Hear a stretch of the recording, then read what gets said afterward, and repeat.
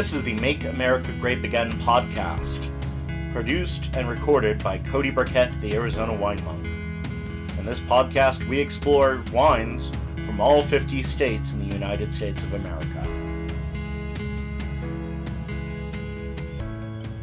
Welcome to another episode of the Make America Grape Again podcast.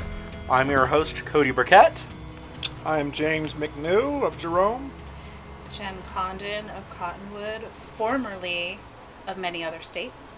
Today, we're going to talk about Illinois, and this is the first of the bottles that was provided by other winery owners. Got this bottle courtesy of Scott Albert, who more or less was responsible for a lot of the legislation that brought the Shawnee Hills AVA into play. So Scott was kind enough when I first posted this idea on the Wine Monk to send me a couple bottles. There was also a Chamberson and I want to say a Tramignette. And to answer your question, yes, I would like to try some rosé. Yes, please. Yes, please. Illinois right now has actually 1,100 planted acres, so a little bit more than Arizona does. Huh. Lots of different grapes being grown, a mix of both American hybrid crosses and American hybrid varietals, as well as vinifera. We right now are drinking the 2014 Cabernet Franc from Blue Sky Vineyard. So grapes have been apparently growing in Illinois for about 150 plus years. The earliest areas were Concord, planted near Nauvoo. And actually the oldest vineyard planted in Illinois is a Concord vineyard that was planted in 1851 and located still in Nauvoo State Park, and it is still producing fruit. The oldest surviving family-owned vineyard is also located there, but this is from the Shawnee Hills, which is southern Illinois. So they were planting at first a lot of hybrid varietals. As of 2004, there were about 63 Illinois wineries. They were producing about 451,079 gallons, or 1.7 million liters for all of you foreign listeners, or one foreign listener. Maybe there's more of you, I don't know. Go ahead and give a shout out in the comments if you are. But it's been increasing and booming apparently in the last, say, 20 years, kind of like Arizona has. So the big area that we're focusing on with this wine is near Carbondale, Illinois, in the Shawnee Hills AVA. This was the first AVA within Illinois. As of 2006, according to Wikipedia, the Shawnee Hills AVA includes 15 wineries and 55 vineyards. The big thing that apparently affects this area of Illinois is, back in the Ice Age, there was no glaciation in this part of Illinois, unlike most of the other parts, apparently. Also, there's a lot of different soils here, sandstone and limestone, so you get more drainage, you get higher breezes because of that higher elevation, so you're not at risk for, like, fungal stuff, like, downy rot and the others who I can't remember right now off the top of my head, odium and the like.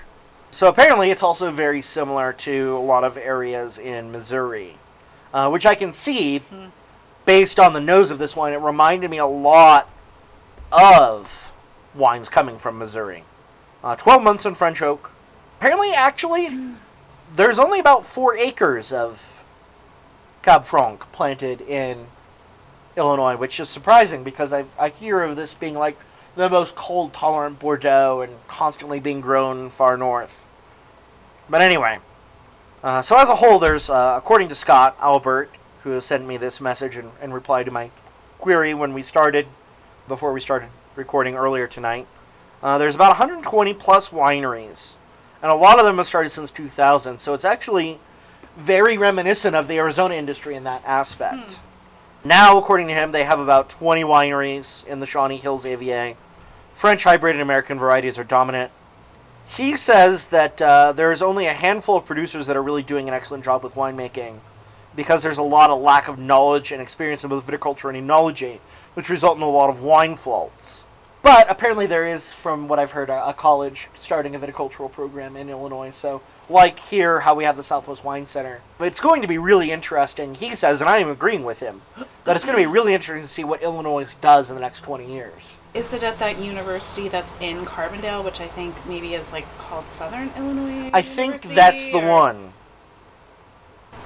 I have a vague familiarity with that. In fact, here in my Google results, I have Southern Illinois University. Because I was looking up geomorphology of Southern Illinois. Oh, yes. As a...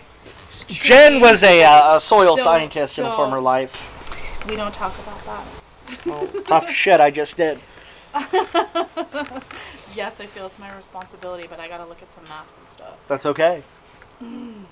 So on the nose, the first impression that we got, emphatically on the nose before we swirled and...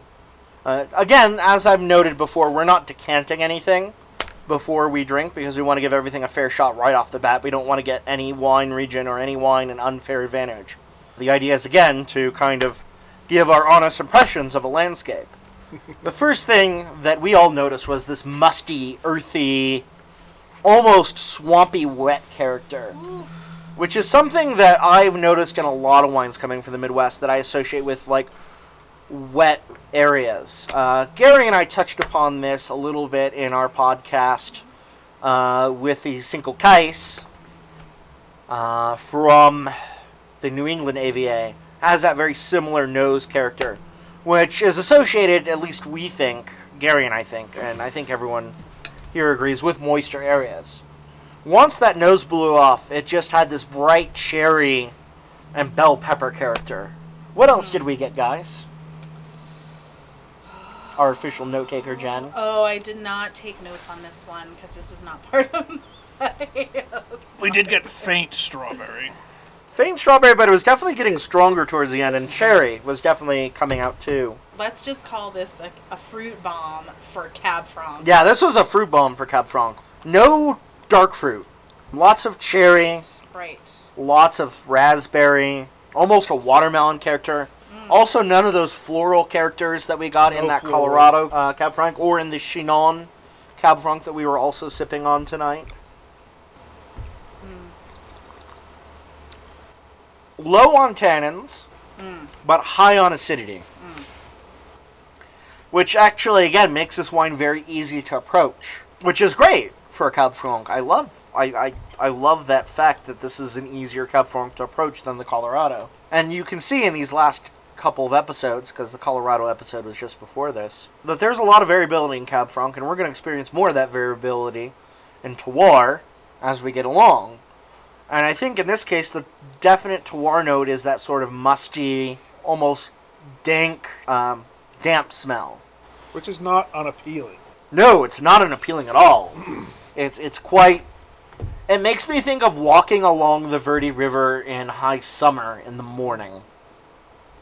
More than anything else. That sort of musty... But you're missing, for me, yeah, I know what you're saying, but I'm missing that, like, salty smell that I get.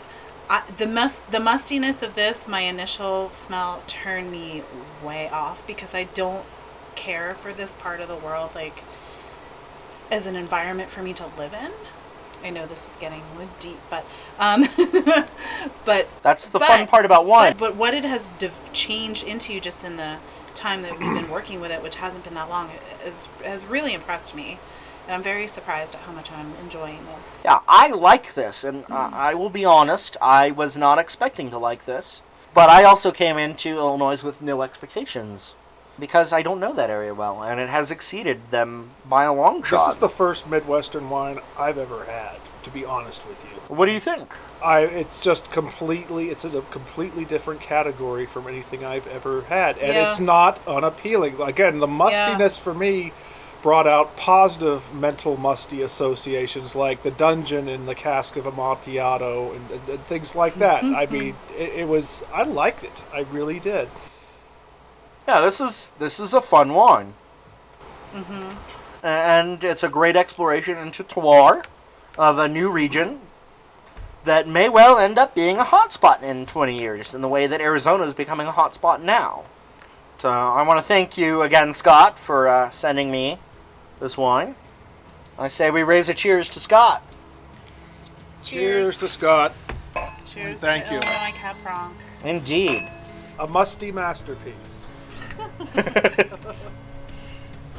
Let's make America grape again. This was an episode of the Make America Grape Again podcast, sponsored, produced, and recorded by Cody Burkett, the Arizona wine monk. You can reach us at makeamericagrapepodcast@gmail.com, on Instagram at @theazwinemonk, or on Twitter @cvburkett. Be sure to also check out our website, makeamericagrapeagainpodcast.com.